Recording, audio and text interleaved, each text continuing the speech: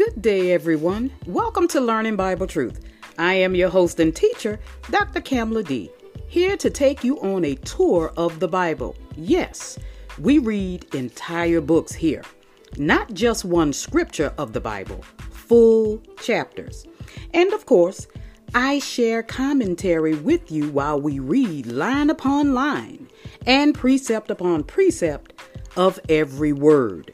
Hey, since you won't take the time to study and show yourself approved before God, I am bringing the scriptures to you. So get your Bibles, take out pen and paper, invite family and friends, take notes, and let's grow in faith, walk in God's grace by learning Bible truth.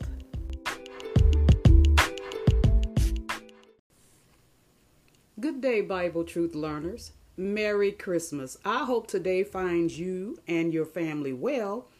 Today is the final episode of Tithing Under Grace by Pastor Frederick K. Price Jr.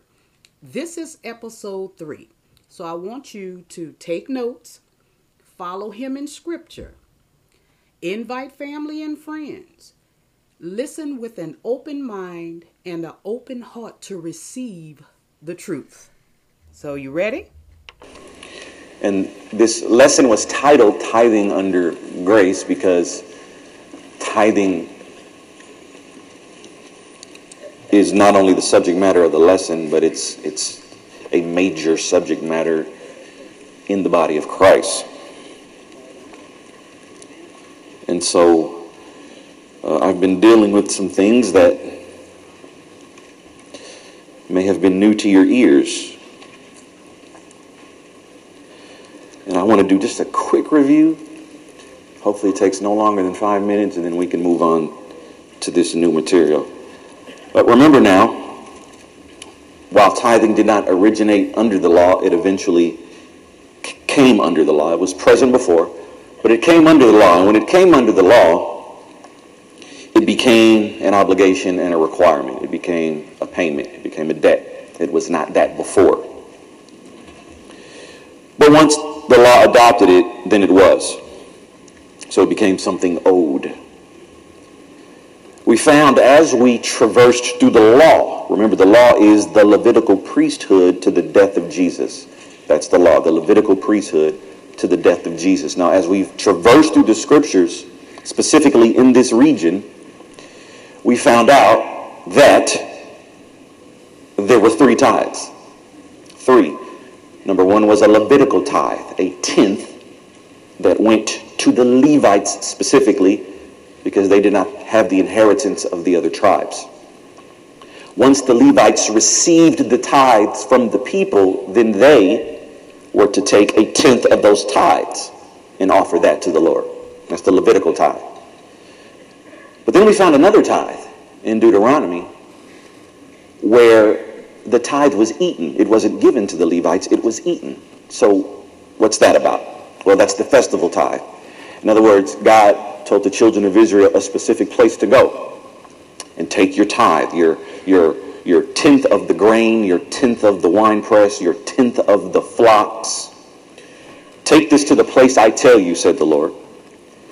If the journey's too long, if it's too difficult to carry the tithe, then you can exchange it for money. But once you arrive at the destination, then buy the flock or the meat or the wine or whatever, and then eat it at the place that I tell you. All right, that was done once a year. That's the festival tithe. Then we saw another tithe that was given or paid every 3 years. And that was the poor tithe. That was the tithe to help those in need. So the stranger, the orphan, the widow, okay, and then the Levites were included in that as well. That was every 3 years.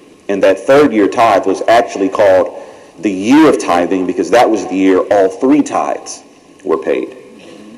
The 2 years before that, it was just the Levitical and the festival. But every 3 years, the year of tithing, then the poor tithe would be paid as well. So if you divvied up, that 3rd year tithe amongst the 3 years, then you'd get 3.3%. So tithing under the law was about 23.3% of the income or produce of the children of Israel.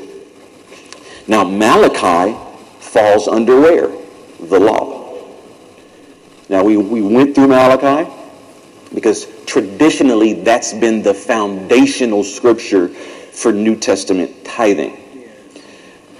But we have to look at the location. We have to look at where it's found. And then we also have to look at who the Lord was talking to. Now in Malachi chapter 2 verse 1 he says, "And to the priests this commandment is for you." Which priests were he talking about? The Levitical priests. Remember, King Hezekiah gave the priests, the Levites, the responsibility to make sure the tithes made it into the storehouse or the storeroom. And the storeroom was a room in the palace or within the city gates where things were stored. So when he says bring all the tithes to the storehouse, and we know he's not talking about the festival tithe because you ate that one. So he was talking about that Levitical tithe and the poor tithe. Bring those tithes to the storehouse. He was telling the Levites to do that. All right? He was not talking to the church. He was not talking to you or I. So when he says, will a man rob God, who's he talking to? The Levites. All right? Watch this. When he says, return to me, who's he talking to? Talking to the Levites. All right? When he says, will a man weary God? He's talking to the Levites. And they respond with questions of their own. And there's a pattern. How have we wearied you? How shall we return to you? How have we robbed you? How have we spoken against you? He's talking to a specific group. He's talking to those Levites. Then we looked in the gospel and we saw Jesus even dealing with the Pharisees who stuck to the law. They made sure that they did everything. They made sure that Jesus knew they tithe. And Jesus said, well, it's good that you did, but you neglected the heavier issues, the weightier matters of the law. And do you know what a weightier issue is? A heavier issue is anything that deals with morality. God's moral law. That's us being holy. In other words, walking in the Spirit or walking according to His commandments regarding our behavior and our conduct. Not the ceremonial stuff. All right, not the sacrificial stuff. So that's what Jesus was saying when he said you neglected the weightier, the bigger issues, the bigger matters within the law. We understood that the windows of heaven had to do with the rain. The first time they were brought up was in the days of Noah. The windows of heaven opened, the water came down. What was God talking about to the Levites? He said, there's a famine in the land. All right, your crops are dying, you need water. But you've been robbing me. All right, but bring the tithes to the storehouse and I'll open up those windows of heaven. So that rain can come falling down on your crops and there can be a harvest. That's why he said in verse 11 of chapter 3, and I will not allow the devourer, or I rebuke the devourer, and I will not allow him to destroy the fruit of your ground. All right, he's talking about crops. All throughout the law, tithes were never money. Never. Grain, fruit, oil, corn, sheep, but not money. How did the tithe become money? Because the Bible never shows that it is.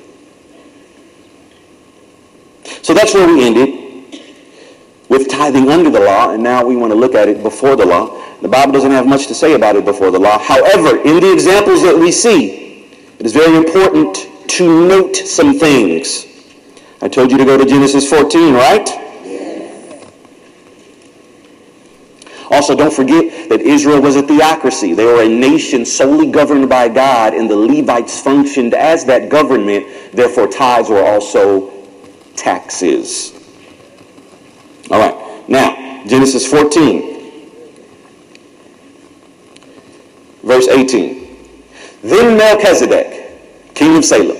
Now, when you're just reading the Bible, Melchizedek comes out of nowhere. Yes. It just shows up, meaning king of righteousness and king of peace. Sounds like the Son of God, but the Bible's clear Melchizedek was not the Son of God. But nevertheless, he shows up, brings out bread and wine, according to verse 18. He was the priest of God Most High, meaning what? He was the priest of El Elyon, God Most High. And he, Melchizedek, blessed Abram and said, "Blessed be Abram of God Most High, God being the possessor of heaven and earth, and blessed be God Most High, who has delivered your enemies into your hand." And then Abram does what? He gave him a tithe of all. Now, where did this tithe come from? Here's where it came from. Look at verse 16. So he what? Brought back all the goods. What are the goods?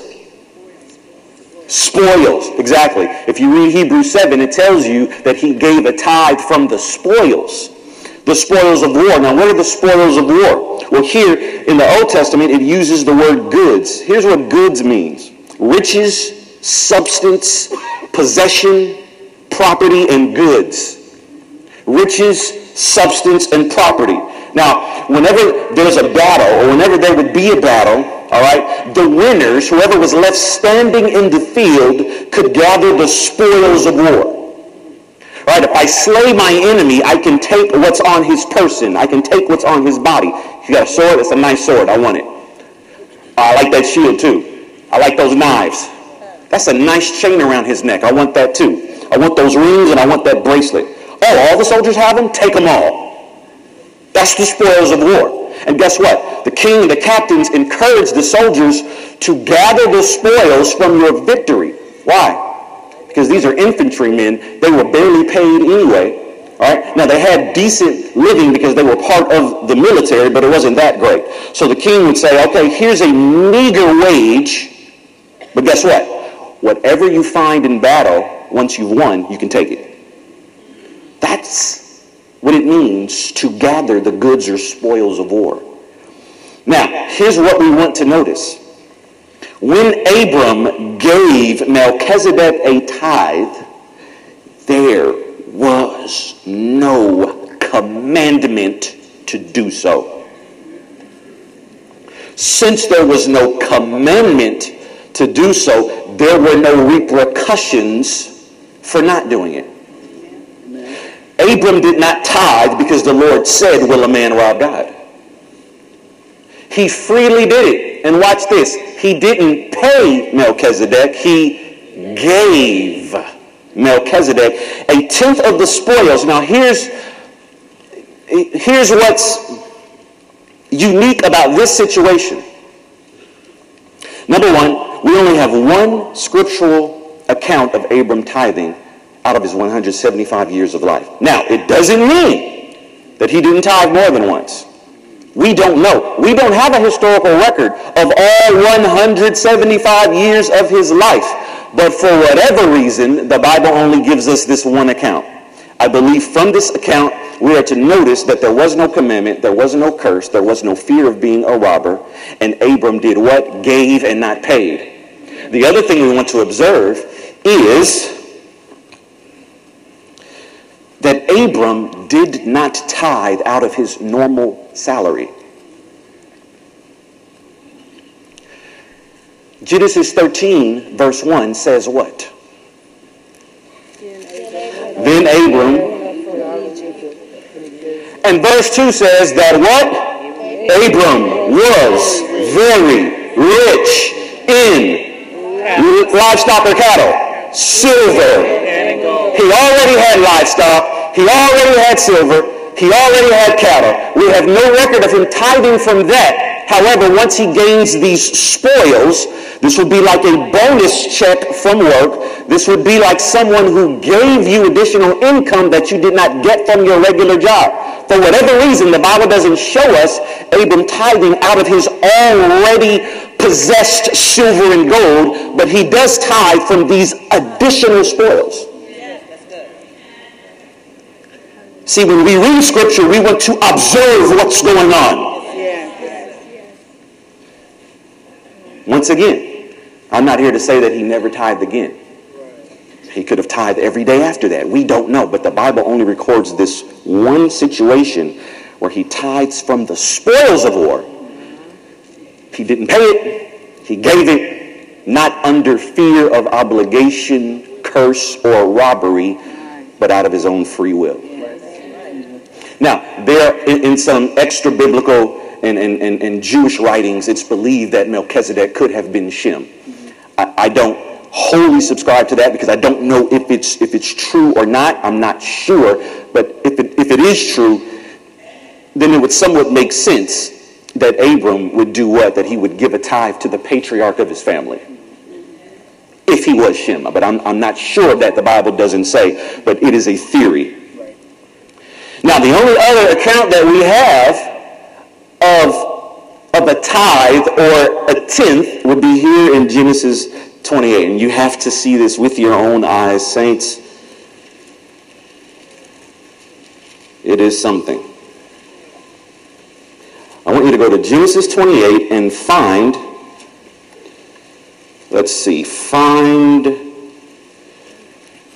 start with verse 18. All right, Genesis 28:18. Now, before we read this, I want you to get an idea of how law and grace works. I've shared this with you before, but it doesn't hurt to be reminded. Our Apostle Peter said that as long as I'm in this tent, I will stir you up by what? Reminding you.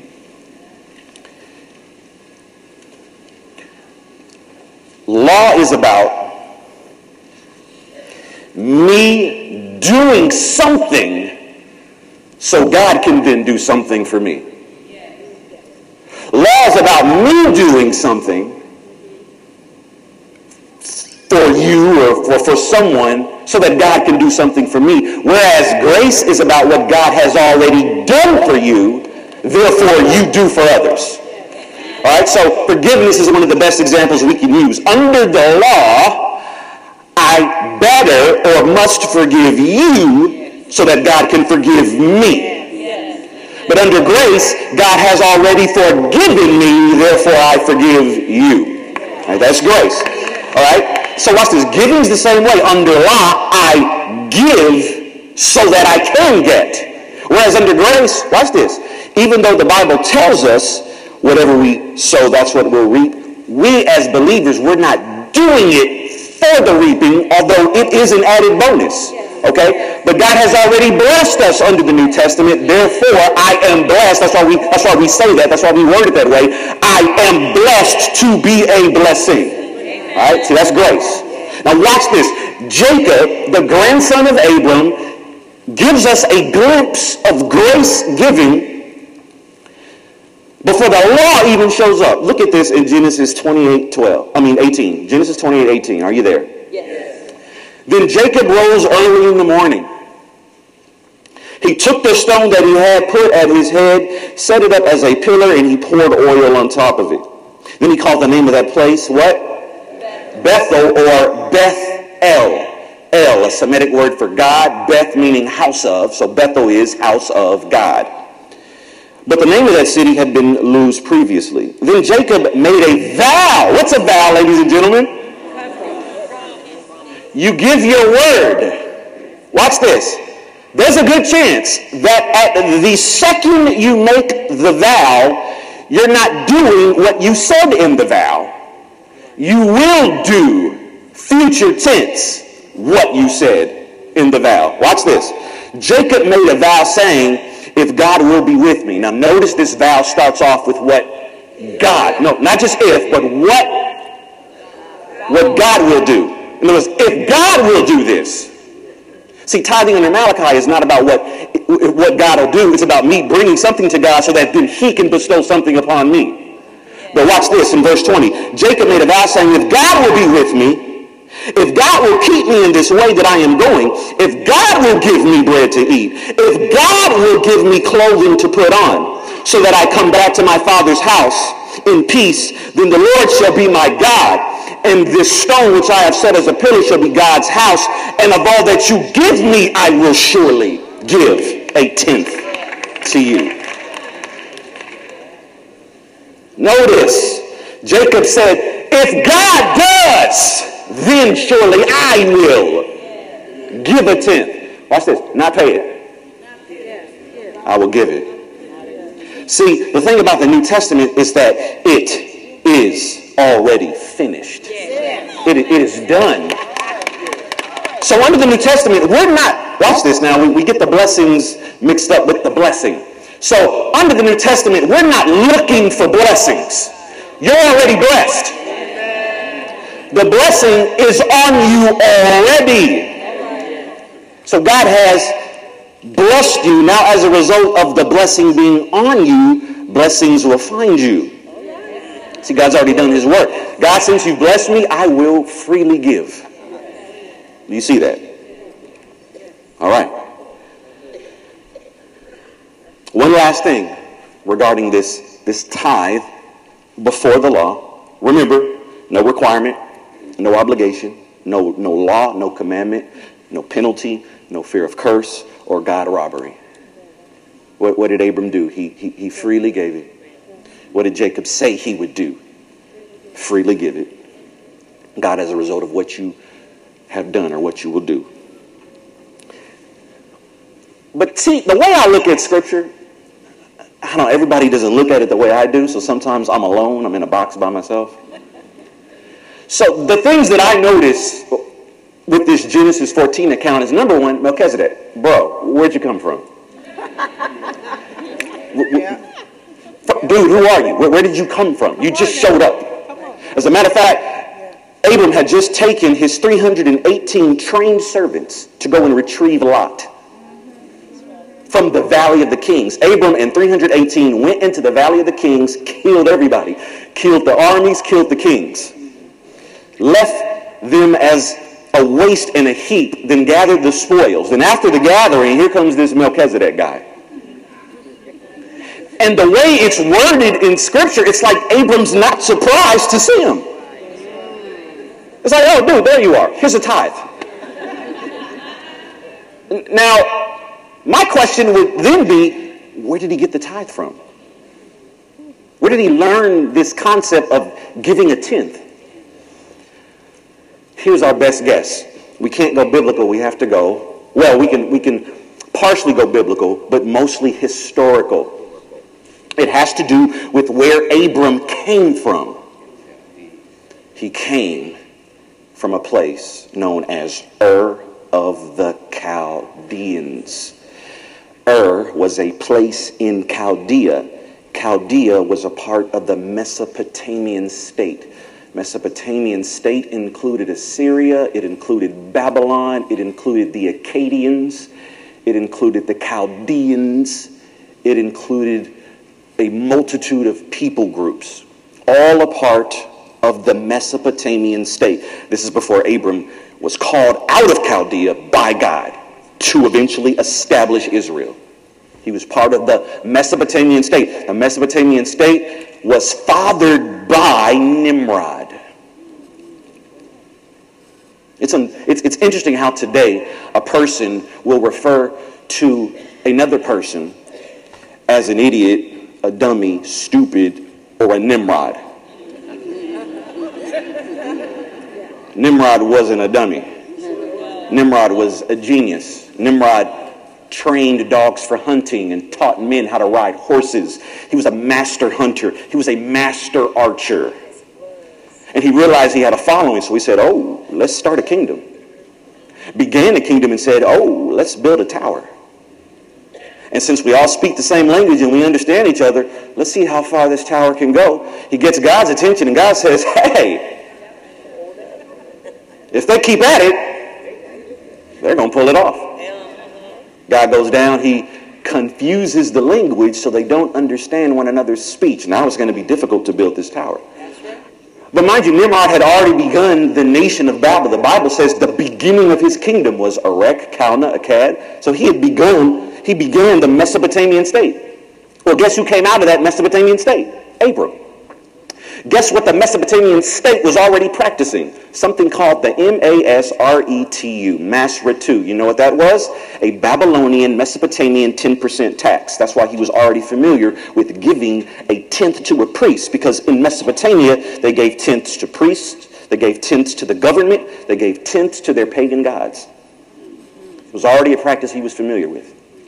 So seeing a high priest come out of nowhere, whether he recognized him as Shem or some high priest of God, El Elyon, he knew from his cultural background to give a tenth to a priest. That's where that came from. Then it was adopted into the law. But ladies and gentlemen, I submit to you, we're under grace. Now, head over to Hebrews 7.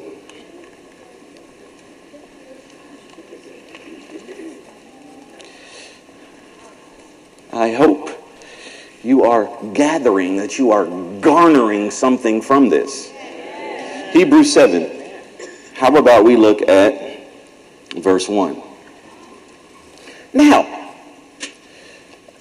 Hebrews is written to which audience? You need to understand that Hebrews is not written to Gentiles. See, if you're not Israel, you're a Gentile. So Hebrews is written to a specific audience. It's written to, watch this, Jews who are under the law that had received Messiah. No longer under the law now because they've received Messiah. But guess what? They began to go back to the ways of the law. So the writer of Hebrews is writing to them to remind them of the imperfections of the law and the perfection of Christ, how he's fulfilled it all. So some of these scriptures, they don't apply to us. Some of them can be universal in principle, but some things, he's not talking to Fred. That's right. He's not talking to this Gentile believer. That's right. Okay? Watch Hebrews 7 now. For this Melchizedek, king of Salem, priest of the Most High God. King of Salem. All right? Salem is thought to be the ancient name of Jerusalem. All right? And we know Salem means peace. So watch this. For this Melchizedek, king of Salem, priest of the Most High God, who met Abraham, returning from the slaughter of the kings. Abraham slaughtered all the kings. And then he blessed him. It says, to whom also Abraham gave a tenth part of all. Being translated, first king of righteousness, and then also king of Salem, meaning what? King of peace. Now watch this. Without father, without mother, without genealogy, having neither beginning of days nor end of days of life, but made like the Son of God, remains a priest continually. Who is this verse talking about? It's talking about Melchizedek. It's saying that Melchizedek doesn't have a father, doesn't have a mother, doesn't have a beginning, doesn't have an end. But watch this, present tense, remains a priest continually. It's talking about Melchizedek. Made like the Son of God, not is the Son of God. Made like the Son of God. Now why does Hebrews word it this way? We have two theories. Theory number one is that he was the high priest of heaven. And the reason why he just showed up is because God just sent him. The other reason is because we have no genealogical record of Melchizedek. We don't have his record written down. See, we have the record of Abram. We have the record of Noah. We have the record of Seth. We have the record of Cain. We have the record of Abel. We don't have the record of Melchizedek. There's nowhere in the Bible we can go to and look at his beginning. So since we don't have his record, we don't have his birth certificate, then he has no mother, he has no father, he has no beginning. And guess what? After Melchizedek blessed Abram, he disappeared, so we don't know when he died.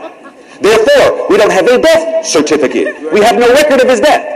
So if we have no record of his beginning and we have no record of his death, then it's as if he has no mother, no father, no end of days or beginning of days, right? And then the scripture says he is made like the Son of God, and he remains a priest continually. The reason why it says he remains a priest continually is that we don't know when or if he died. That's the historical explanation. The spiritual explanation is that dude was the high priest of heaven, and he was like Christ. You know, we can go deep there if we want to, but that's the historical reasoning as to why he has no beginning or end. Now, verse 4 says, now consider how great this man was, to whom even the patriarch Abraham gave what? A tenth of the spoils.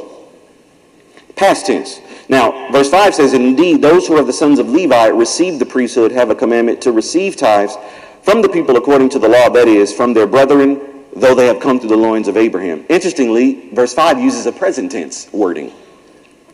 Verse 6, but he whose genealogy is not derived from them received tithes from Abraham and blessed him who had the promises. A past tense in this verse.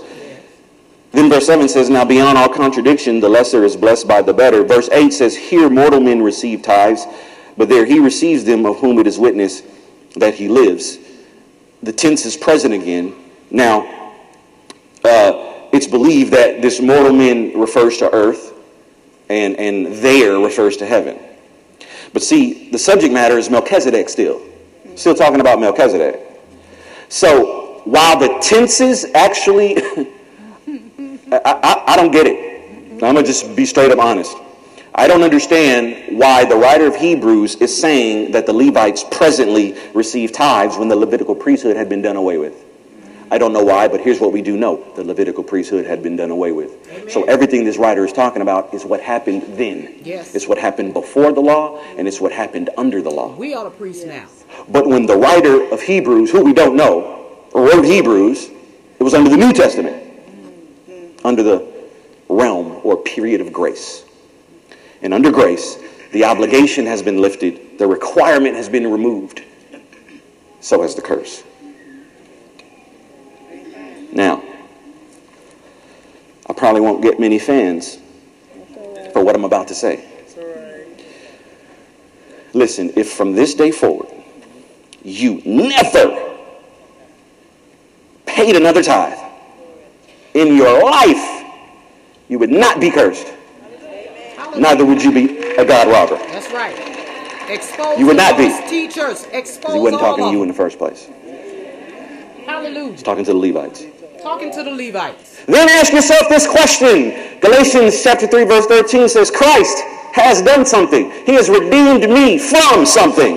The curse of the law. There is the curse. I used to be there. I'm over here now. Yes. Redeemed from the curse of the law. And then it says what? Having become a curse for us. He became a curse for us, took the curse upon himself. When Christ was crucified, the curse was crucified, but only Christ got up. Amen. Hallelujah. Then it says that happened so the blessing of Abraham would be poured out on the Gentiles. Amen. The moment you're born again, you're blessed. Yes. Now, can you look me in the eye and tell me you believe that as a blessed Gentile under grace because Christ is Lord, that God would have put a curse on that blessing? No. Absolutely not. Because you didn't bring a tithe to a storehouse when this place isn't a storehouse in the first place? Hallelujah. Tell the truth, Pastor. Shame the devil. Shame the devil. It's not. Once again, let's look in the New Testament. Go to Acts chapter 4. Why is it, saints, that if tithing was of such importance to God for Christians, wouldn't our famous apostles have done so? Why is it that as I journey through 28 chapters of Acts, I find less than nothing about tithes? Amen. Why is it that Paul in his letters never utters the word? Wow.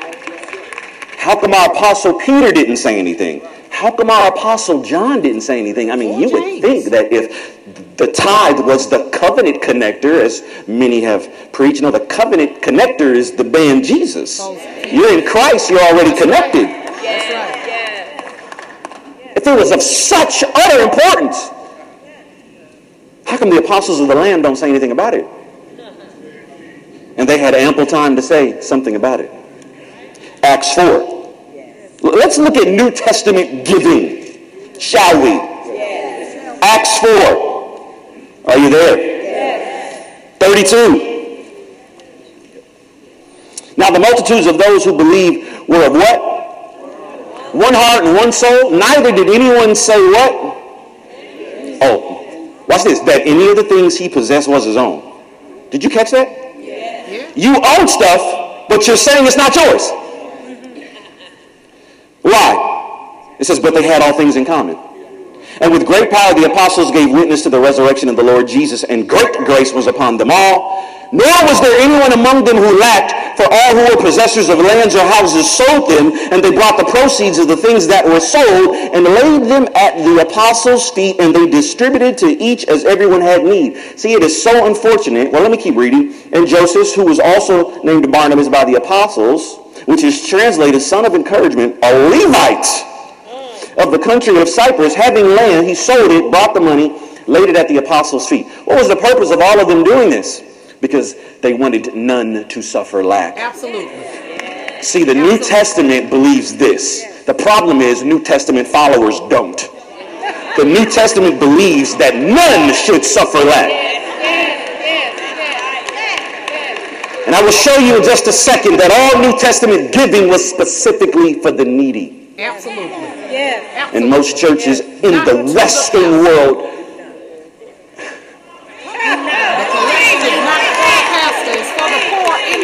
we don't give to the poor like we're trying to get rid of poverty. Yes. We don't. You know where that spirit came from? Hallelujah.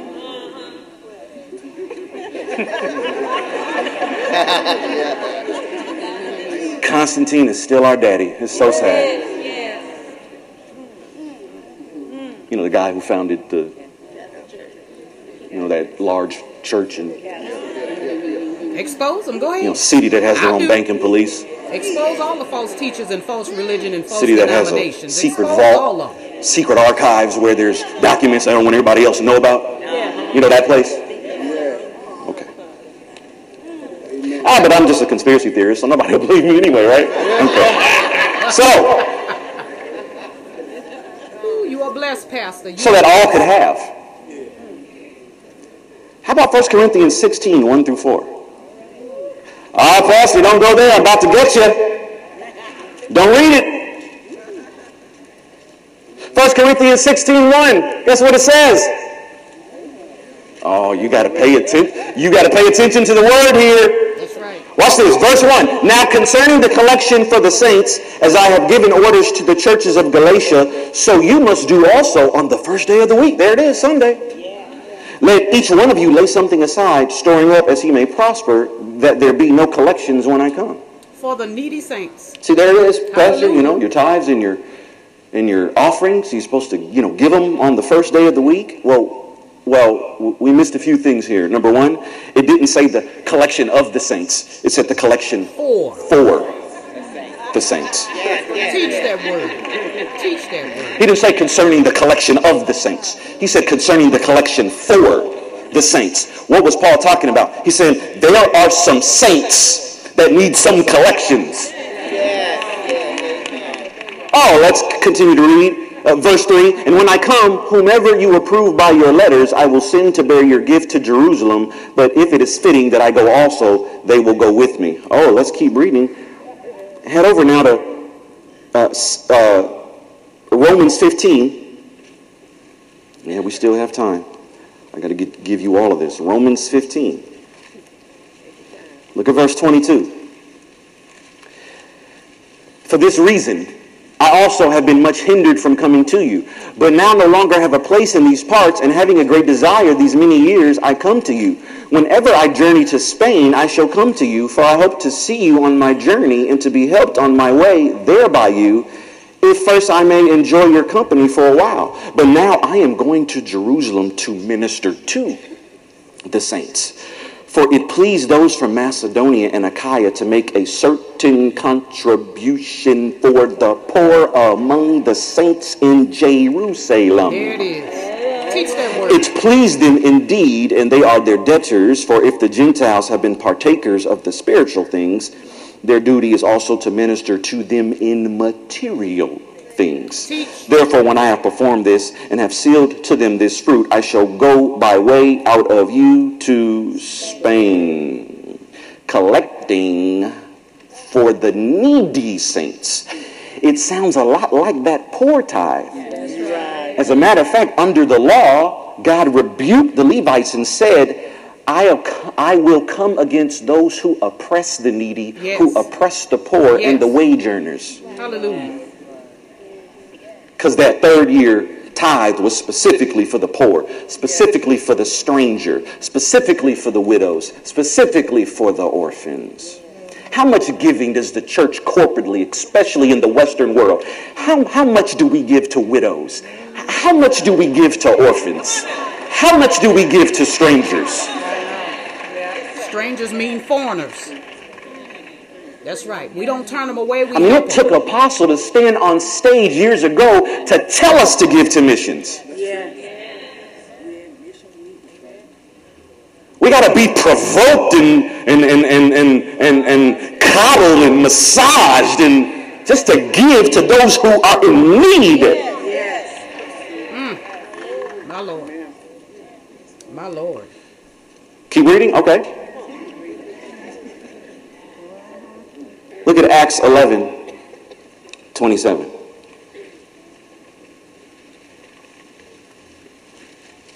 Acts 11:27, when you have it, say I have it. And in these days prophets came from Jerusalem to Antioch. Then one of them, named Agabus, he stood up and showed by the Spirit that there was going to be a great what? Famine. What does famine mean? Hunger, loss, starvation, lack. And he said throughout all the world, meaning all the known world, which also happened in the days of Claudius Caesar. Then the disciples, each according to his ability, they determined to send relief to the brethren dwelling in Judea. This they also did and sent it to the elders by the hands of Barnabas and Saul, giving to the needy, the poor saints. That's what all the collecting was about in Acts. Okay, so let's not talk about how we want to see the Acts church today. See, when we say that, here's what we're saying. We want to see the signs. We want to see the prophecies. We want to see the miracles and the gifts of healing. Okay, but do you also want to see the poor taken care of? That's right. That's right. You want to see that too? If you want the Acts church. That's right. 24:17. One verse. Acts 24:17. That's right. What does it say? Now, after many years, I came to what? Bring alms. Alms and offerings to my nation. You would think he would have said something about tithes. No. He mentions alms. What are alms? Gifts. There you go. Alms is mercy, pity, benefaction, and compassion to the poor specifically. That's alms. Offerings simply means a gift. Okay? Watch this. Galatians 2:10. We got 3 more scriptures to read. Some of I won't read the whole context, but you could read the whole context on your own and you'll see exactly what's being said. But here, just look at this 10th verse in Galatians 2. This is after Peter gives Paul and Barnabas the right hand of fellowship. And then here in Galatians 2:10, it says they desired, who? The Apostle Peter. It says they desired what? Only that we should remember the poor. The very thing which I also was what? Eager to do. Oh, goodness. We haven't forgotten the poor, have we? Yeah, the church has. 2 Corinthians Yes, the church has. 8.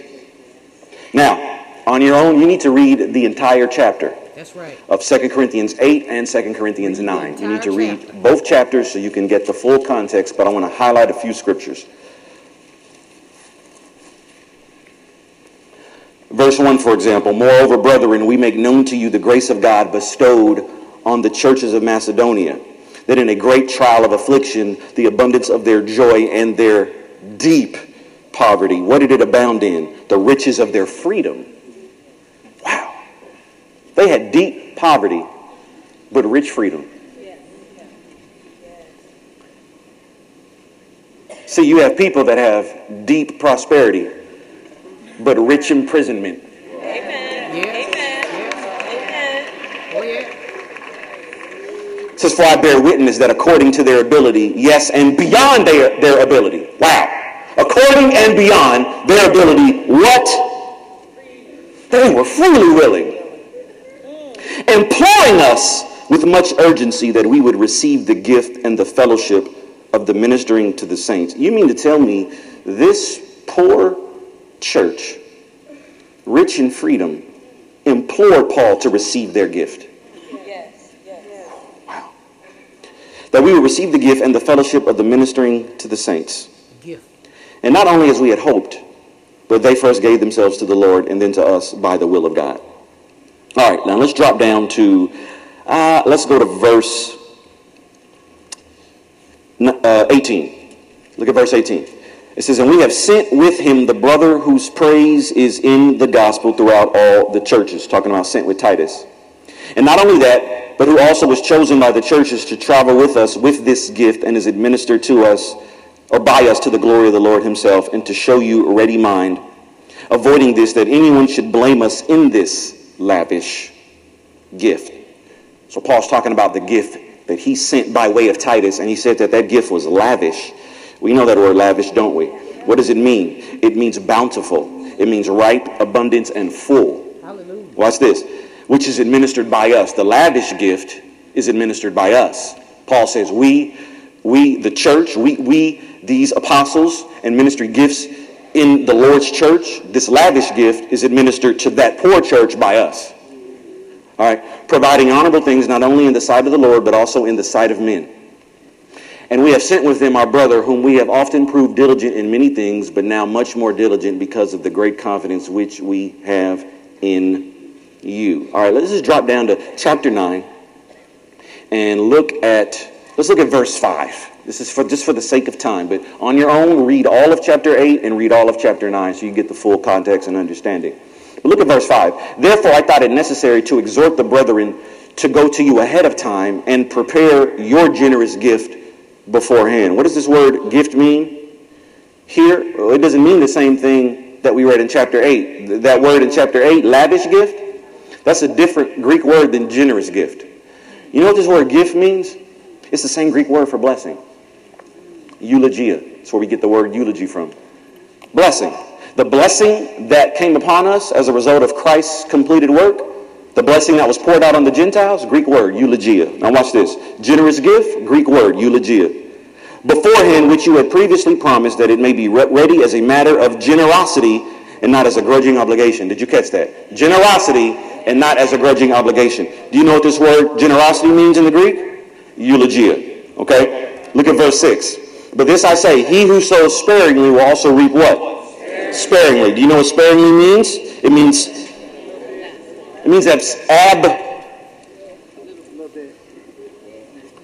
Thank you. You guys are some wordsmiths. It means abstemiously, but it also means stingily. Stingily. He who sows stingily, he who's stingy about his sowing, well, God says the reaping process will be stingy to you. And watch this. He who sows bountifully. Do you know what this Greek word for bountifully is? Eulogia. Isn't that interesting? Gift, generosity, bountifully, and blessing. Same word. He who sows bountifully will do what? Reap bountifully. So that each one give as he purposes in his heart. That's as you purpose. You bring forward, you bring forth, as you purpose in your heart. To grudgingly. I'm going to tell you right now, right. You all these years, you think. You want to, because see, it's easy to say that you paid your tithe out of a motive of love, knowing that you had bills to pay. That's right. Your bills come first. That's right. And part of your heart was right in that you said, no, I'm just going to trust God. But you weren't fully cheerful about it because the phone's been ringing. Tell it, Pastor. Just tell the truth. Speak that truth to power. Right? But then you have a plethora of those who consider themselves tithers, which, by the way, that word's not in the Bible. Nowhere. Did you know that? In the Bible. Nowhere. Tither's not in the Bible, but giver and sower is. That's right. Now, years of faithfully paying tithes and faithfully neglecting bills. Right? So I just try to imagine somebody on the phone saying, I can't pay today, I got a tithe. by the way, I'm a Christian, and I just want you to know I'm saved. I can't keep my commitment to you today. Okay. Here's why. Whether you realize it or not, there was an obligation on you. I wonder if there are people still in debt because they were faithfully tithing, and you can only know in part, so you only were working with the parts you knew. But I just wonder if there's some debt that could have been lifted a long time ago, and then you would have been more free to give bountifully. I just wonder. I just wonder. He says, not grudgingly. What does this word grudgingly mean? I'm going to run over a little because I just got one scripture. Grudgingly. It means sadness, heaviness, and sorrowful. Pain and grief. Right? It was painful not to do thus and so, but you brought your tithe anyway. Why? Really out of fear of a curse. See, the curse has been here since Adam disobeyed. Now watch this. It's a general curse.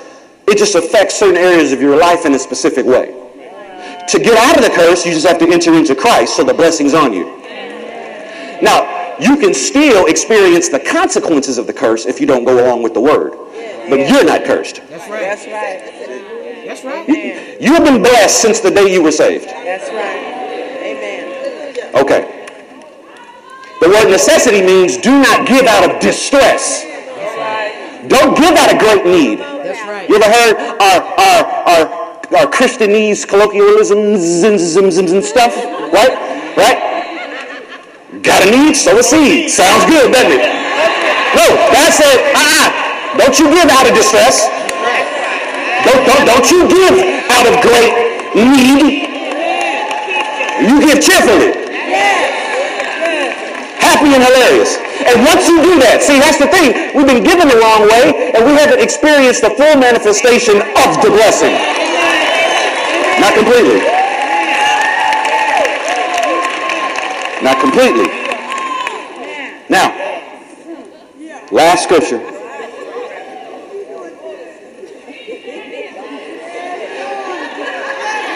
See, I didn't get a chance to share with you the gentleman from the 3rd century who basically said, the clergy, we're like Levites, so the people need to pay us.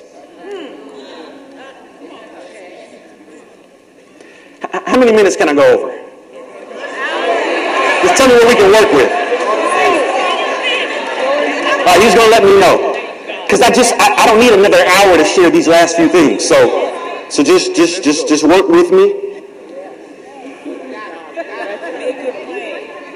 Okay. All right. That's all I need. See, that's all I need. Okay. All right. Watch this now. Come on.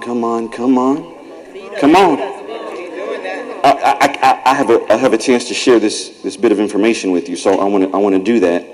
I believe I'll be able to. All right, now watch this. Let me tell you exactly who it was. A gentleman by the name of, here we go, Cyprian of Carthage. 3rd century Christian writer. He mentioned the practice of financially supporting the clergy. He argued that just as the Levites were supported by the tithe, the Christian clergy should be supported by the tithe. And so this thinking has been here since the 3rd century. Now, the early church fathers before that, they didn't write anything about this. Come on now. But see, the 3rd century is when the Catholic Church showed up. That's right. That's right. So the Catholic Church said, you support me. I'm the Pope, I'm the Bishop, I'm the Archbishop, I'm the Cardinal, and you're the you. So support me so God can bless you while you're poor the rest of your life. But I don't know when your blessing's coming up. I mean cardinals and bishops in the early church, I mean, it may still happen today. I mean, these guys had palatial villas. Yeah, they do. And the poor were right outside.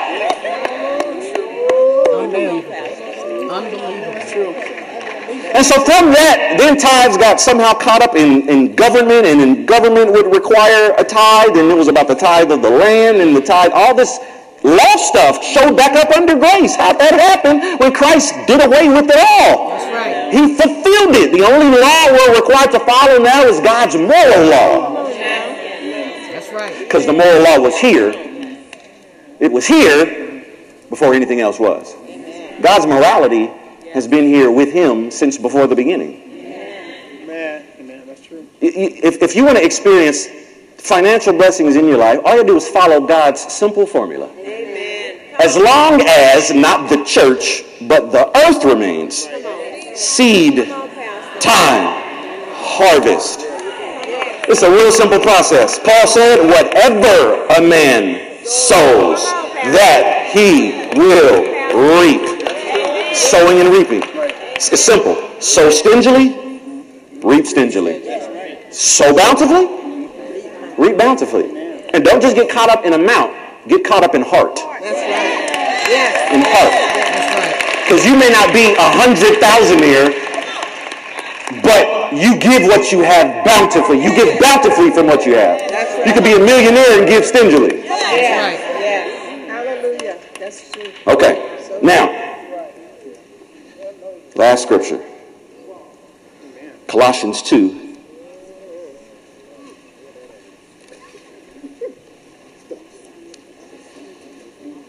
Colossians 2:11. All right, so when it's time to give, it's giving time. That's all it is. It's giving time. It's giving time. It's giving time. Giving is sowing. It's giving time. It's sowing time. It's reaping time. Colossians 2:11, and we'll close it here. Oh, stop. Time, stop. Listen now, listen. In him you were also circumcised, with the circumcision made without hands, by putting off the body of the sins of the flesh by the circumcision of Christ, buried with him in baptism, in which you were also raised with him through faith in the working of God, who raised him from the dead. In your trespasses and the uncircumcision of your flesh, he has made alive together with him, having forgiven you all trespasses, having wiped out the requirements. Having wiped out the handwriting of requirements that was against you. What are these requirements? These requirements, you got to get this Greek word. The Greek word is dogma. He wiped out the dogma. You know what the dogma is? Law. Civil, ceremonial, or ecclesiastical. He wiped out the ordinances. Watch this. He wiped out the Roman public decrees. He wiped out the rules and requirements of the law of Moses. That carried a suggestion of severity and it threatened judgment. Those requirements he's wiped out. How did he do it? And he has taken it out of the way, having nailed it to the cross.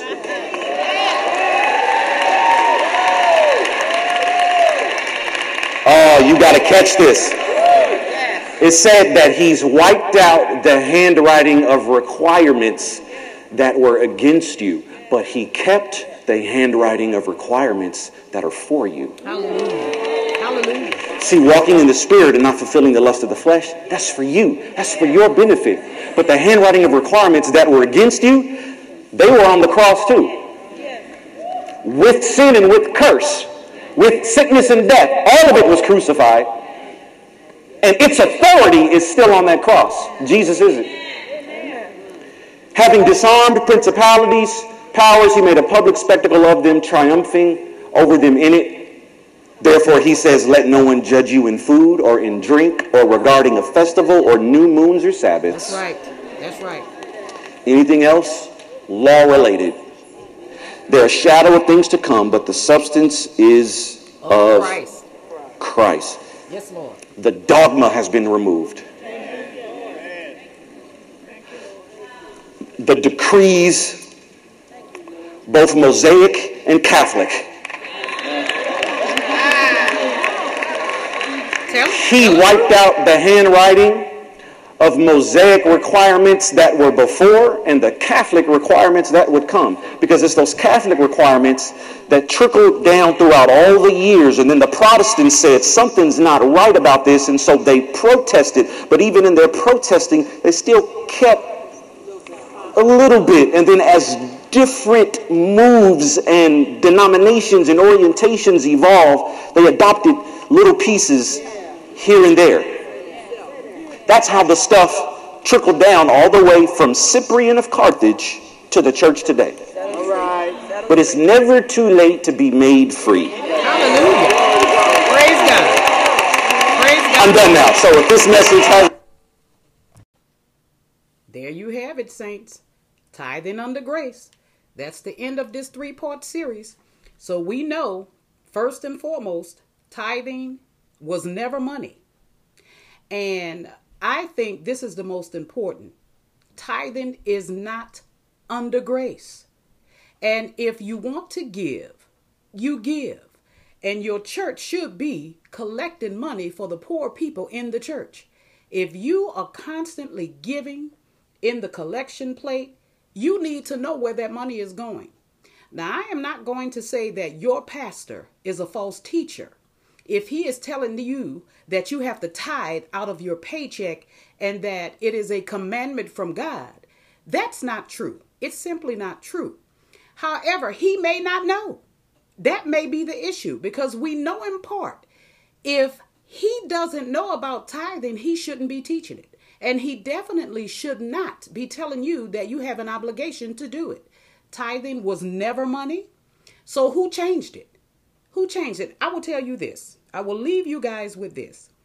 Every time there is a disaster, we have crooks coming out of the woodwork to deceive people who have been impacted by a disaster.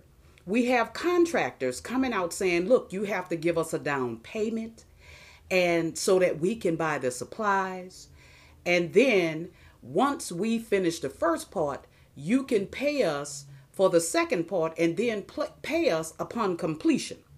Now, it is no different with the church today. Okay? The ecclesia, the body of Christ. We have false teachers in the pulpit trying to rob the people blind, and the people are innocent. But here's the thing. This is where you have an obligation. When you hear the truth, you have an obligation to change and follow the truth, not your denomination. You have an obligation to follow God's word, not man's tradition and not man's greed. You will not be blessed if you follow man who is being influenced by the devil. So with that said, look, Merry Christmas. We are supposed to think about Jesus's birth, his resurrection, his death on the cross every day, not just one day. It's not a bad thing to celebrate Christmas. Man chose this day because none of us know when Jesus was born. Man chose this day to celebrate Jesus. However, true Christians know that we are to celebrate the birth, the death, and resurrection of Jesus every single day. Without the resurrection, there is no salvation. Without the death on the cross, there is no forgiveness of sins. And of course, if the Messiah was never born, we would never have a Savior. So with that said, I hope you were blessed by this message. I know that I was. I found out about this message about 2 or 3 years ago. And I will tell you this, tithing never sat right with me.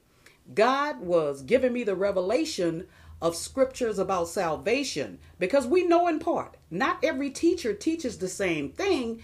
They typically focus on the area God has commanded them to focus on. But when I find out that something that hasn't been setting right with me was being taught or is being taught by another minister, it sparks my attention. What I do is research it out to see if they are telling the truth. And by God, Pastor Fred K. Price Jr. is telling the truth. These scriptures been there. Play this message for your pastor. Play this message for your sisters and brothers in Christ who are struggling to tithe. They are not obligated to tithe. And if they want to give a tenth, I tell you this, It is not money. But if you want to give a tenth of your money, that's fine, but don't do it out of obligation. That is what this whole message is about. You are not obligated to pay anyone a tenth. If you choose to pay a tenth, you could pay 20% if you want.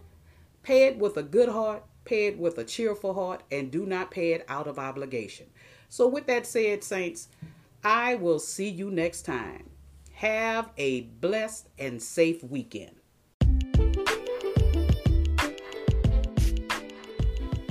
All right.